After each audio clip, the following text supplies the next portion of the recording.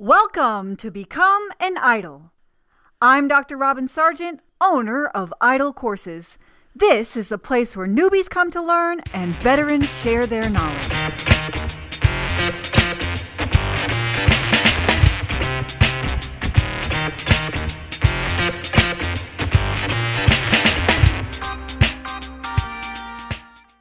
I have here with me today Susan Teague, and I found Susan on, well, you guessed it, LinkedIn. She made an insightful comment on one of my posts, and I just knew she'd be a great guest to have, and I am sure she's going to make that very evident in just a moment. Susan is currently a freelance instructional designer, but she has a rich history and background. So, Susan, would you please do a better job of introducing yourself and where you come from? Okay. Well, hi, Robin. Thank you for having me. And hello, people, Idol folks.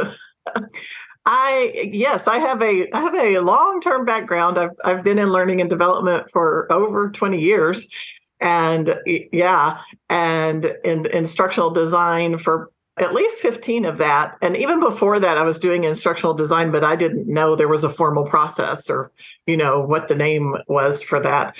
So learning and development is my passion. I from my mid-20s, working for AT&T when they brought a trainer in to teach a class to us. And I was in Dallas, Texas, and they flew her in from New Jersey. And I was watching her going, how does she get to do that? What is that? I want to do that. And so I got in contact with her and asked her, how did you get to do that? And what is that? And I found out that learning and development was a career. So that has been my story since then, is I've moved forward in learning and development by deciding I want to do that and taking people's advice to go do the things that help you get there. And so I've been able to do that. And I first started working as a trainer at a software company for call center software. And so I did 4-day consulting projects with people who bought these big honking call centers like Delta Airlines and insurance companies and places like that. And I learned how to teach the software. So I would consult with them and teach the software. And then we would go out on the customer site and we would load everything in and test it and teach everybody on the customer site about the software. So that involved doing train the trainer, and it involved following a particular curriculum. And from there, I branched off into being a customer trainer in like we had our training office in Dallas, and the customers came to me for training, for system administrator training. And then we went into e-learning. And that was one of those jobs where I had heard they were thinking about having sales trainers, and I had heard they were thinking about having an e-learning group.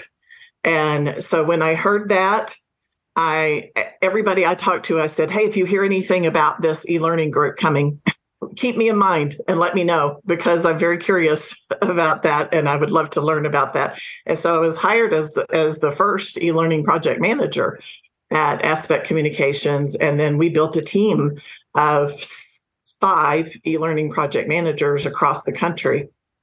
And we all went to training at Langevin Learning Services to learn instructional design, to learn formal instructional design, and then also instructional design for the web. So we went through all that training and did that. And that was a great job. We partnered with a company that did all the setup of the web-based training. And so we got to use our expertise in the product and in working with subject matter experts. And then they got to be the experts in the graphic design and the interactivities. And so that was the beginning of it. And since then, I went through some career swerves and but I always come back to learning and development. I always come back to how can I help people learn, and how can I help people. Particularly what interests me is when I'm helping people in their career development. And whatever job I'm doing, I need to be involved in people's career development and in their human development, because that's just one of my passions. So yeah, most recently I was training manager at a hospitality company that owned a 115-year-old amusement park. And we had 350 full-time employees and hired 1,500 seasonal employees per year.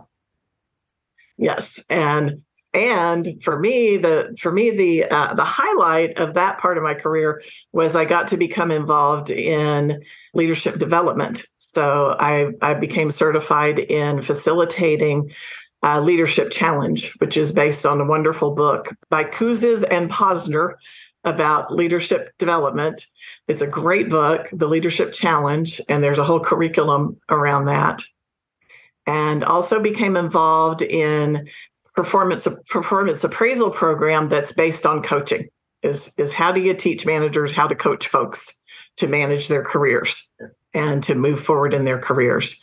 And so that's what I've been involved with lately. And I've also been involved with a group called CultureCon and Culture First, and also a company called Fearless Cultures. And that's where I'm learning how to consult with folks who are company owners and how to consult with folks about how to deliberately create a corporate environment and your corporate culture so that people feel fulfilled, they feel accepted, they feel able to come and be themselves at work, and they feel like they are contributing at their highest level of contribution. And that helps people stay and helps keep a robust and powerful corporate environment so that you're attracting the right workers there. And also you happen to do better in your business and your customers are more satisfied as you're doing that. So, I mean, when I said rich history, that was no joke. And I think, Susan, a lot of people who are listening to this are usually brand new to the field. And I just love how part of your story was somebody came in to train you at AT&T, and instead of you thinking, oh, maybe that looks difficult or whatever, you said, that's for me. And you reached directly out to them and said, if she can have it, I can have it too. And then what did you do from there? So you reached out to her.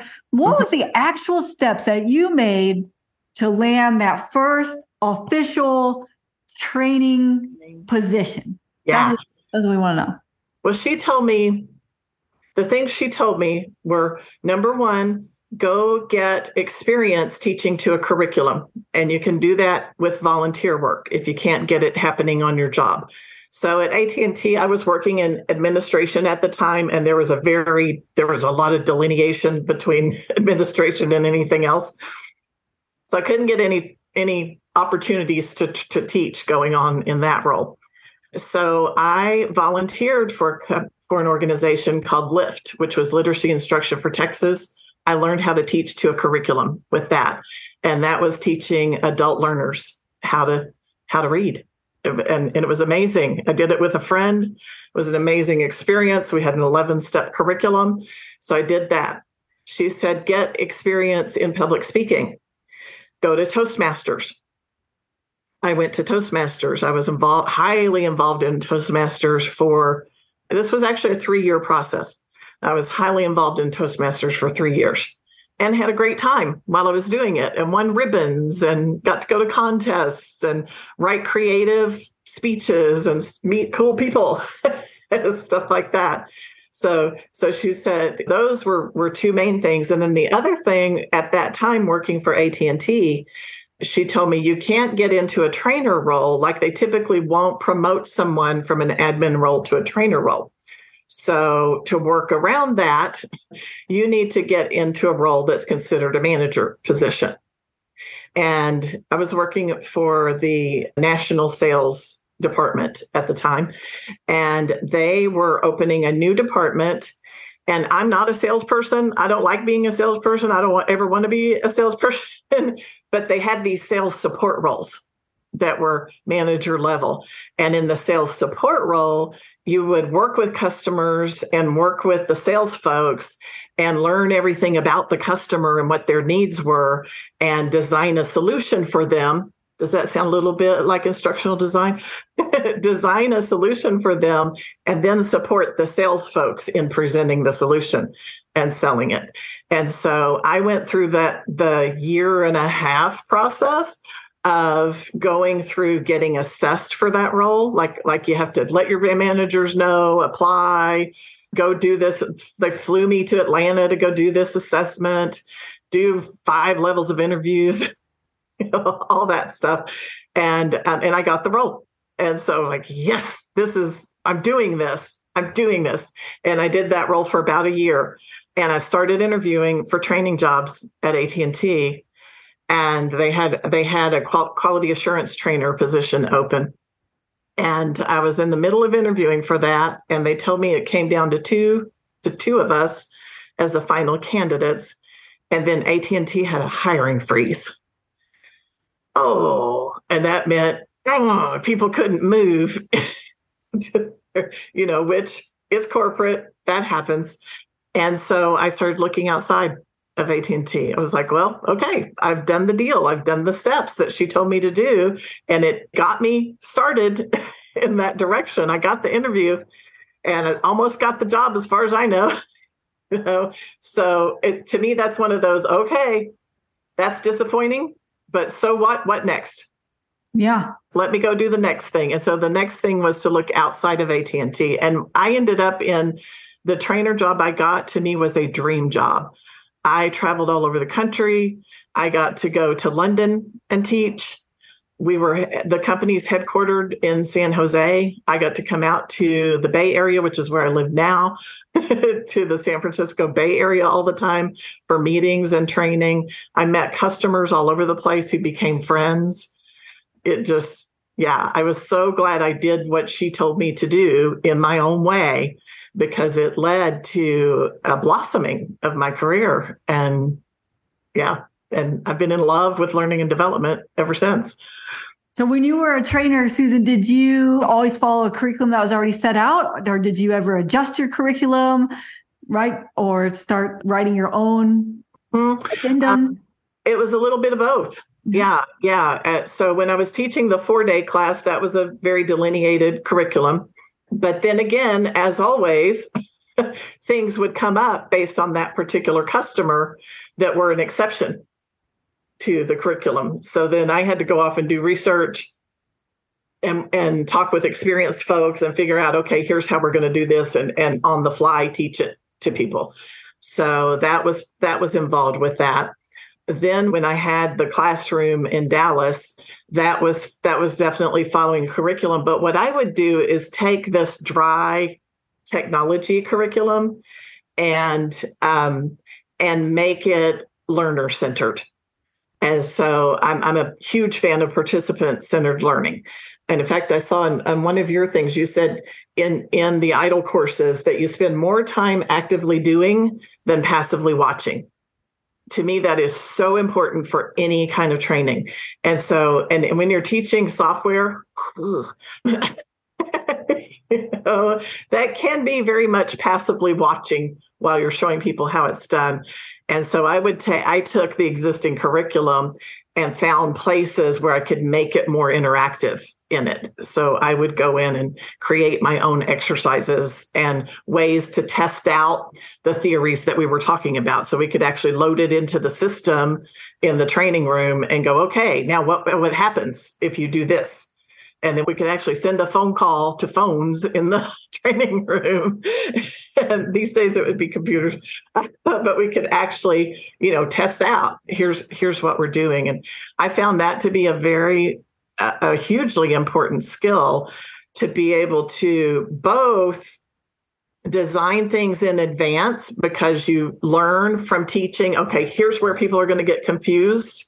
Here's where people start zoning out. Here's where people start asking questions like, but wait, what do you mean by blah, blah, blah, and that kind of thing. And so you having the experience of teaching it, I think it's important to be able to go into your course and go, okay, here's where I'm going to beef this up here, make this explanation clearer here, maybe have them talk to each other about it here to make sure that they all understand it, and build in some interactivities here so that it's less passive. I think it's important to be able to do that. And it's also important to be able to kind of think through on the fly when things come up, to go, there's a concept called concretizing. which is like taking an idea and making it physical, making it like concrete. It's like, okay, how can I take this idea and make it physical? And it's a skill that you can develop as you're training to be able to, on the fly, design an interactivity that helps make a point that comes up during the class. And to me, that's so fun. Yeah. Yeah, no, I'm with you 100%. I mean, I think we could probably talk about deliberate practice and problem-centered instruction. I think I would just describe it in a different way, but we are saying the same thing, right? Like give them whole tasks to complete for the software, right? You don't want to create software that's like, open the file and then start a new project. No, you need to have a project. And then what are you going to do? What are going to be the things that you actually need to use the software for, right? You need to actually handle customer complaints. So let's walk through how the software helps you handle software complaints. And so I just love this, how we're on the same page about this importance. I think it's really interesting, Susan, how you went from a trainer, and there is something that's special and unique about being in a live classroom and being able to adjust on the fly. Whereas when you went to that e-learning part, you have to think through from the beginning to the end of your solution with, I mean, yes, you can kind of get feedback along the way, but really you have to think through it all the way throughout the end without it being, getting to see people's faces glaze over or certain things like that. And so I imagine that all that teaching experience actually translated very well to thinking through the whole thing and remembering the different places that students, lost their way or got confused and things like that. So all that to say is you've been from training to instructional designer, e-learning development, project manager, and here you are a champion for professional development, right? Just look at all the skills that you've even built yourself along the way that have added up to where you are today. And I would love to hear you talk more about how you help companies specifically think about professional development. Mm-hmm. Mm-hmm. So the common thought, of professional development is you get a new hire, you send them through their new hire training, you have them do their job, and then the best ones filter to the top and they get promoted. And that's an interesting concept. What I found in working in one of my roles as an instructional designer, we were writing new hire training for folks. And we had a learning and development department that was part of people services, which was HR. And so as instructional designers, we had a team of 7 instructional designers, and we were responsible for working with the departments to help design their training, and a lot focused on new hire training. And what we discovered as we were working with those is there was always someone in each department who loved teaching other people.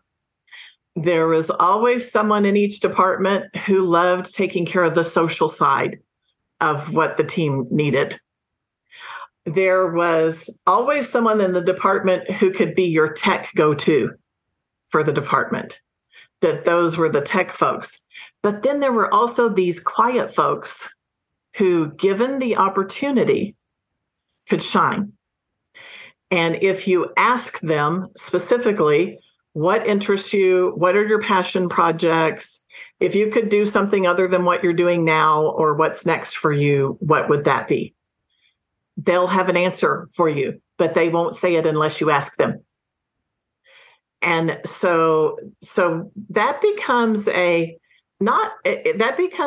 that to me is involved in training your leaders. And that is having your leaders committed to professional development for all their folks. And it's not just you pay the most attention to the squeaky wheel. Yeah. The squeaky wheel gets the grease. And that's what a lot of older style management and people who've who they have enough on their plates. We talked about, like, sometimes being the leader, you get to do everything. And so you have enough on your plates. And so it's, yay, somebody wants to do this. Let's let them do it.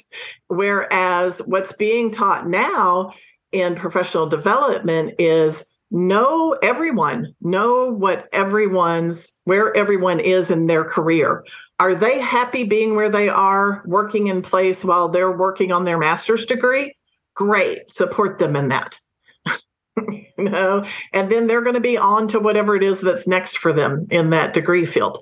Great. Support them in that, because they're going to be a nice 4 to 6 year employee for you while they're doing that, and support them in doing that. Are they someone who sees what's next for them and they want your support in moving to another department? Hey, you know what? You've done your job in your department, and they're going to contribute what they can contribute while they're there, but support them in whatever is next for them. And so that requires something more than there is the career roadmap that people need, and some curriculum to follow with that they can do self-paced on their own. But you have to, as a manager, managers have to make sure that the workload is such that people have time for professional development. That's a key. And managers need to know that the professional development is such a key component in employee satisfaction, and people having the flexibility and the tools available for their professional development. That becomes a key element of being a great manager and of having satisfied employees. And so then the training the training piece of that becomes, how do we educate leaders about how to do that, about how to get out of the weeds of the doing long enough, to have ongoing conversations every other week, if you possibly can, about career development and how can you support folks in doing that. And it's not just training. It's, can I get you involved in a cross-functional team so that you're involved in this project that is they're developing a software program that will check for quality. They're checking for errors on orders that we're placing. And because of your experience in taking orders, could you get involved in that project? And by doing that, they're getting exposed to other jobs, other people, other managers, and so that people can expand their knowledge and expand their scope of influence across the company. And then the other thing is, as big projects are coming through, and let's say you're installing new software, you're opening a new department, you're doing all this kind of stuff, you need folks who are change management champions. And so those are the squeaky wheel people usually. So you need folks who can socialize the change and be excited about the change with other people. And so there's actually a whole process of training leaders on how to recognize those change agents and support those folks in what do they need to be able to have that scope of influence in their jobs, because it's also a point of satisfaction for them. They're the influencer, if you will. And so they really like that. They like that social aspect and that being an influencer. So it's much like knowing your learner. Yeah. It's much like knowing all the various types of learners and what helps them stay engaged and keep going. It's the same thing in leadership development, is how do you know your team and how do you know what keeps them going? And it's like one of the things we ran across as we're implementing this performance appraisal program that was based on coaching. So it's not just you get a 10 in this and an 8 in that and a 7 in that. We literally have conversations at least once a quarter and look at goals and where are we going and where do you want to be and how can I support you in that? And one of the things we ran across is there were some folks who are like, I don't want to be anywhere. I want to do what I'm doing, do it the best I can. And it's like, great. Okay, then we'll do our best to support you in that. Now, there may be things that come along that we're going to want you to learn, newer stuff as things change. And we want you to be committed to that and responsible to that. But I'm not going to be looking to put your name in the pot as an opportunity to test out a new product comes along. So you just need to know how do you help yourself have enough time and commitment to know your team and support their professional development with training as well as with projects and social opportunities and other opportunities like that. How do you calm the fears of the leaders who think, well, if I train them out of their roles, that I'm not going to have a team anymore. I'm going to have to go hire new people and those kinds of things. I'm sure you get those objections. Yeah, you definitely get those objections. Well, so I haven't looked at it in the last year or so, but I read about a year ago that 3 years is a long time at a company for an employee. These days, right? These days, yeah. 3 years is a long time. So they're going to move on whether you're supporting them in it or not. And so part of the discussion about that, and this is supported by Harvard Business Review and Forbes magazine and articles that support that, is do you want an employee who's just there just doing the deal daily, but not really contributing any life to their work or any life to the workplace? And yeah, you can do that, but they're going to move on one way or the other. Yeah, I was just reading something today, Susan, that said 80%, and I think it linked it to a generational thing, like 80% of millennials or whatever, need and require professional development as a part of their job in order to stick with the company and find or even accept the role, is that there has to be a part of their perks, if you will, is that professional development is included. Yeah. And then another way to address that fear is to also make sure that you have people cross-training other folks. And that does take some convincing, because there's the idea of this is taking time away from the job. But part of the job is succession planning. As a manager, part of the job is succession planning. So it's making sure you've got people in the pipeline for when people move on, and that you're keeping those balls in the air as well. Yeah, well, I would imagine just, running my own business, I would rather bring someone up who's already been baked into idle courses and has like a knowledge base of who we are and what we do and who we serve. I'd rather bring that person up to a manager role than have to train somebody who's been a manager with all of this knowledge about the business. And so I imagine that's part of the conversation as well. That is part of the conversation is, yes, how much easier is it to take someone with knowledge of the company, the product, the customers, all that, and move them into another role. And then it's easier, quote, easier to to train someone in this more entry level role or less experienced role.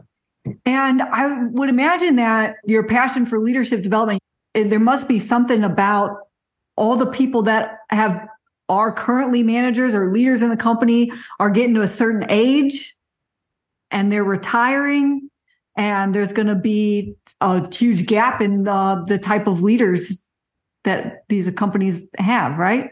The companies have, yeah. And so that's part of the conversation in succession planning is legacy. So let's say you have people who have reached the point in their career where there's nowhere else for me to go. I'm doing what I'm doing, and any professional development I do is because I like it and I want to. And so there's nowhere else for me to go. And that's when you start having legacy conversations about, okay, so number one, thank you. You've been here, you've contributed what you've contributed here, and you're continuing to have a vibrant organization that you're running. And given that what's next for you over the next 3 to 5 years is moving along from here, what is the legacy you want to leave? How do you want to leave your department when you leave it?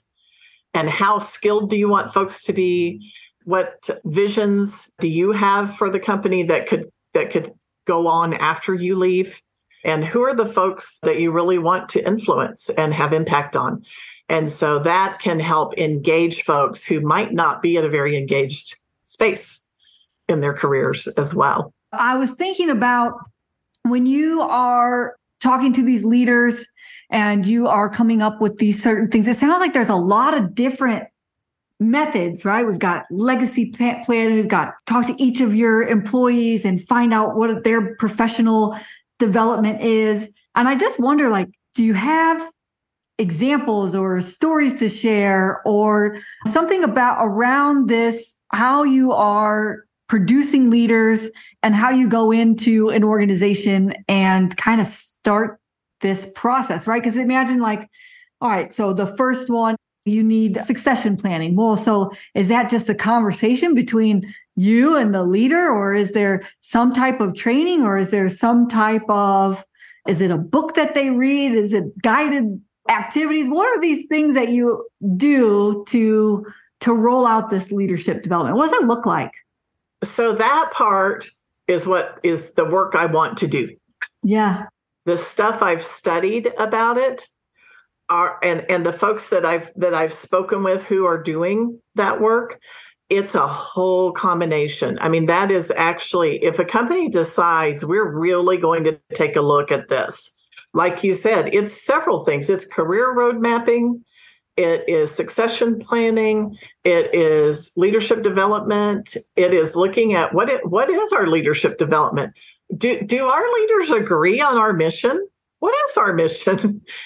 Do we agree on what's most important in our company and on our most important customers? And do we have agreements about that? And so that's all involved in corporate culture. And so if a company wanted to say, let's say a hospitality company, okay, since that's my most recent experience, decided, hey, we've been in business a good 30 years. And we've acquired some properties, and we have the properties that we started with. And we want to make sure we're all aligned with this whole training, career progression, and leadership development thing. So what could we do about this? Well, there are consultants who can talk with you about that. And it could be, that's a multi-year process. So that's like probably a 3 to 5 year process.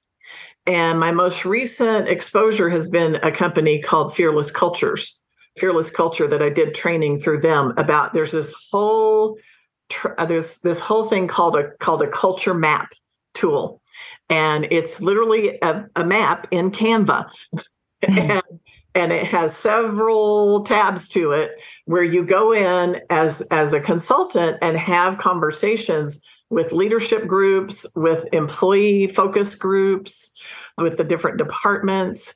You look, if you're not already doing employee engagement surveys, you start doing employee engagement surveys. Because you have to listen to there's a whole listening process. You have to go in and do these employee engagement surveys and really notice, where are we performing well according to our staff, and where are we not performing well? And take a look at those and prioritize what are the things we want to address. What do we think is having the most positive impact? Let's keep doing that. What do we think is having the negative impact? Okay, let's really look into that and dig into that. And have some conversations with folks about that and design a solution together about how we're going to create that. So that's one thing. One of the companies we brought in with when I was working for the hospitality company is called Intergage, and their performance appraisal program is called catalytic coaching. And so as part of the training for catalytic coaching, you're training everyone in the company at all levels of the company about, here's this approach. It's based on professional development and coaching. It's based on helping you be satisfied where you're working or where you want to go, and doing your job while you're figuring out where you want to go and getting ready for that. and everybody goes through that training. And so there's training for all employees from the perspective of I'm someone who is receiving coaching. And then there's training for the folks who are now coaches who will be giving the feedback and having the conversations about performance and development. So that was a whole year process to get started on that. That was to get started. And then you have the process of everyone adopting the program. And so that takes another year and a half to get everybody to adopt the program and get some momentum going with that. So you bring that in. Then if you're looking at what is our new hire training, how do people become excellent on the job? What resources do we have available for folks to have their basic skills that they need to do the job, basic company knowledge about our customers, all that kind of stuff. So that's a whole different thing where you have a learning and development team looking at that. So it is multi-layer, multi-year. Well, I love that you brought this up too, Susan, because I think a lot of times when you are new to instructional design, you may not be familiar with the fact that some of these projects can be years. They can take years to develop. It takes multiple touch points. It's not just a course. It could include training people to be coaches and a mentorship program, or it could be an apprenticeship program, or it could be even a knowledge base, or it could be all of the above, just kind of like what you've laid out. And I think it's interesting how you talk about leadership development, because it also points to probably something that you've learned a lot along the way. And I wonder, it sounds like you've been pretty intentional in your own professional development, is the business acumen you need to have in order to, yes, be a good instructional, but even to be where you are, to look at leadership development. And I just wonder, like, how important has picking up different business systems and processes and how they work and all that type of knowledge and skills, how important has that been for you? That's been huge. And the thing I'm always grateful for is, even though I wasn't that crazy about sales or being part of the sales department, when I got the opportunity to get that sales support job, I got some high quality consultative selling training from AT&T. And that was based on the DISC assessment. So it's about paying attention to the people that you're consulting with. And to me, an instructional designer is very much a consultant. So paying attention to the people that you are consulting with, how do they prefer to communicate? And how do they receive information? And what's the best way to communicate with them? As well as consulting training about knowing their WIFM. What is their what's in it for me? So, and then the consulting piece of understanding their business, of being able to ask questions so that you understand the folks that you're consulting with to write a course for. You understand their department. Where is their department in the company? What is that department's influence in the company? What comes into that department and what goes out of that department? And what does inefficiency impact within that department? And what is the business problem they're trying to solve with the training? Because training is not just you need to know this, okay? It is, what do you need to do to solve this business problem? And how do, the whole assessment phase of, a lot of times I've had people come to me in various roles and in my freelance and say, we need a training about this. Okay. So tell me, how do you know you need a training about that? Well, we're having a problem with none of our people know the right thing to say to our patients when they call in and they're trying to fill prescriptions and they're asking about Medicare, how to pay for these prescriptions with Medicare. And you ask 5 different people in our departments and you get 5 different answers. Okay. So could that be solved with an email? Yeah. So there's that assessment piece and that being able to ask questions about the business, and you learn about the business by asking questions about the business. And to me, one of the favorite things about being an instructional designer is, and the thing about particularly when I was a call center consultant trainer, was I got to learn about all these different businesses. And what are the commonalities between businesses of their pain points, how they keep quality going, what's difficult for them, what are their challenges and how they overcome those challenges. By having a broad understanding of the company and then really narrowing in on the department and on the business problem they're trying to solve with training, then you can really develop that consulting relationship with the departments so that the next time something comes up and they go, wow, we're noticing some attrition going on, that we're curious about what's going on with that. And B, we're noticing that this department over here that we impact is suddenly having a lot more errors. So what's going on with that? And so you can ask questions and help them dig into business problems. And so that way, if you come up with a course that solves something, you come up with a video and they shoot it out to people, whatever you do that is training to resolve their business problem, they're going to think of you the next time something comes up. They're going to think of learning and development and go, hey, we worked on this quality issue. I wonder if this is something we could look at with learning and development. And is there some performance improvement things that we can do with them that might help us out? And that stuff is exciting to me. What would you say, Susan, to a new instructional designer who a lot of them come from a teaching background or they've never worked in a corporate space?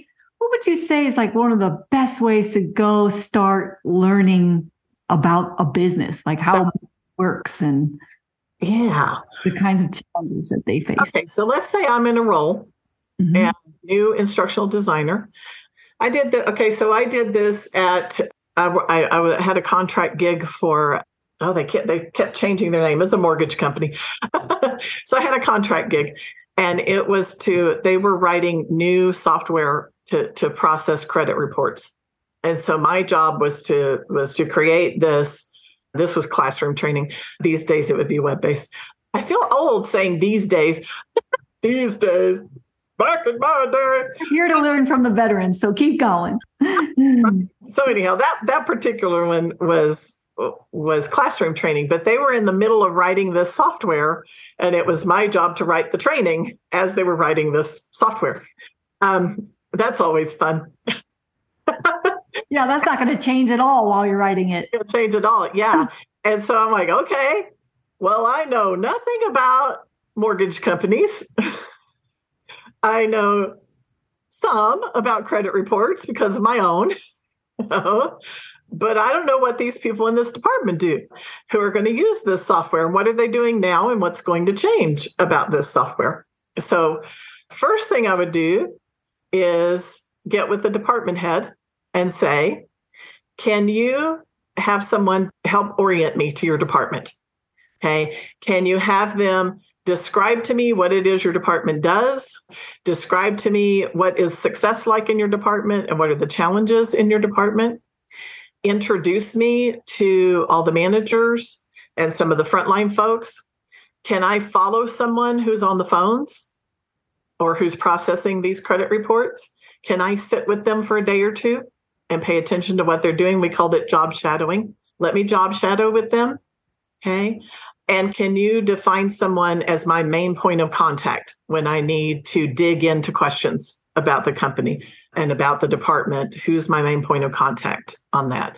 And spend time job shadowing at many different levels in the department and in the company. Ask if you can attend some team meetings so that you hear what's going on about the team meetings. If there are company and department newsletters, read those, learn about those. Peruse their websites. Go in and take a look at their websites and look up any articles about the company and read about the company. And so that's a good start. That's a great start. And I love how this is all could just be wrapped up in like, be curious. Be curious. Yeah. Be curious, right? And you never know. The thing about that level of curiosity is you never know what will help you as you're creating your course. You never know phrases. You'll hear repetitive phrases and you'll go, okay, that's something that people use as a phrase. One of the things when I worked for DaVita, I worked for 2 top 100 companies to work for, by the way. It was awesome. And DaVita was one of those. They loved saying, get stuff done. Get stuff done was a thing. And they loved saying that. And so those kinds of phrases you'll run across in talking to people that invoke a particular feeling within the company, and it's part of the company culture. And so you'll run across those. And if you use those in your training, it invokes that within your courses. Yeah. And also, even just to tie it back to now you're a freelancer, imagine all the relationships you have built by being curious and learning and doing your own professional development, and also, of course, informing your training analysis. But you networked with people across all different positions across the company. And I'm sure that network at some point, especially as a freelancer or self-employed person, has contributed to your career in some way.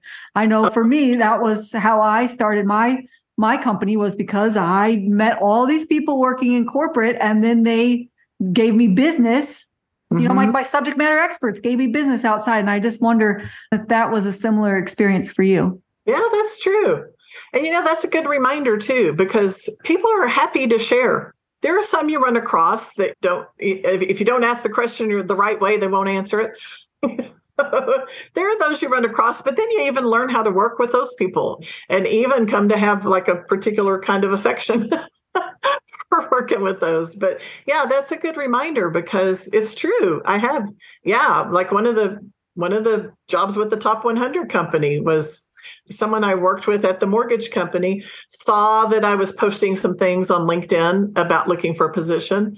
And he said, "Hey, Susan, I just saw from this lady, Erica, that I used to work with, that she's hiring an instructional designer. I think you two would get along. You should contact her." Yeah. Yeah. So not only do you build your business acumen, you build your knowledge for your analysis, but you also build your personal brand and network. I know for me personally, they called me the funny training lady. So that's great. So, it worked out, right? So then, like, when I left that company, I started my own business. They're like, "Oh, Robin, the funny training lady. Yeah, I have a friend with another business that needs training and whatever." So that does make me think of, since my passion is career development, I have had people at the companies I worked at as an employee say, "I hear you have some dissatisfaction in your job. Why don't you go talk to Susan? She might have some ideas for you about what to do next or what would be good for you." And that just filled my heart for people to do that, and for me to have the opportunity to coach folks. And outside of whatever my job was at the time, I get to do that. I find that that's one of the things that a lot of I've met a lot of instructional designers over the years, especially doing the podcast and having the students and so on. The majority of instructional designers have the heart of a teacher. Doesn't matter if they actually came from a background of a teacher or not, but like, we really do have a soft spot for people and helping them reach whatever that next goal is. And so, of course, I've found that with you too, Susan. So in your heart of a teacher, and since this is a podcast for those that are looking to start or grow their career in instructional design, what is your best and final advice for those who want to become an idol? There's that quote, and I'll probably get it wrong. I think it's Nietzsche. Leap and the net will appear. Put the energy into the change. Don't hold back. If this is something you want to do, you absolutely can do it. I actually recently hired 2 former teachers to do a job that we called a guest service coach. And it was literally one-on-one coaching with employees about how to be great with guests, how to provide great guest service or customer service. And we were thrilled, absolutely thrilled to hire teachers to do this because of the level of dedication, the level of understanding about teaching, and of working with the age group that we were working with. we were thrilled, absolutely thrilled to have teachers show up for those roles. And those roles, I was having conversations with one of the people about instructional design and about, the skills that you have could so easily transfer into instructional design. You just haven't heard the term instructional design, but you're doing it. You know? So people will be thrilled to work with you. So don't be afraid. Don't be afraid to reach out. Don't be afraid to have conversations. And it doesn't have to be the perfect interview or the perfect role or any of that. Any of those contacts and experiences will build momentum toward where you're going, and they're all valuable. They're all valuable experiences. So put the energy into it and go for it. Yeah, where your focus goes, your energy flows. And so this is such a great advice, Susan. I really, really appreciate you coming on and speaking with us today about just a myriad of things. And thank you again for being our guest. Thank you. Thank you so much for listening. You can find the show notes for this episode at idlecourses.com. If you like this podcast and you want to become an instructional designer and online learning developer, join me in the Idle Courses Academy, where you'll learn to build all the assets you need to land your first instructional design job, early access to this podcast, tutorials for how to use the e-learning authoring tools, templates for everything course building, and paid instructional design experience opportunities. Go to idlecourses.com/academy and enroll or get on the wait list. Now get out there and build transcendent courses.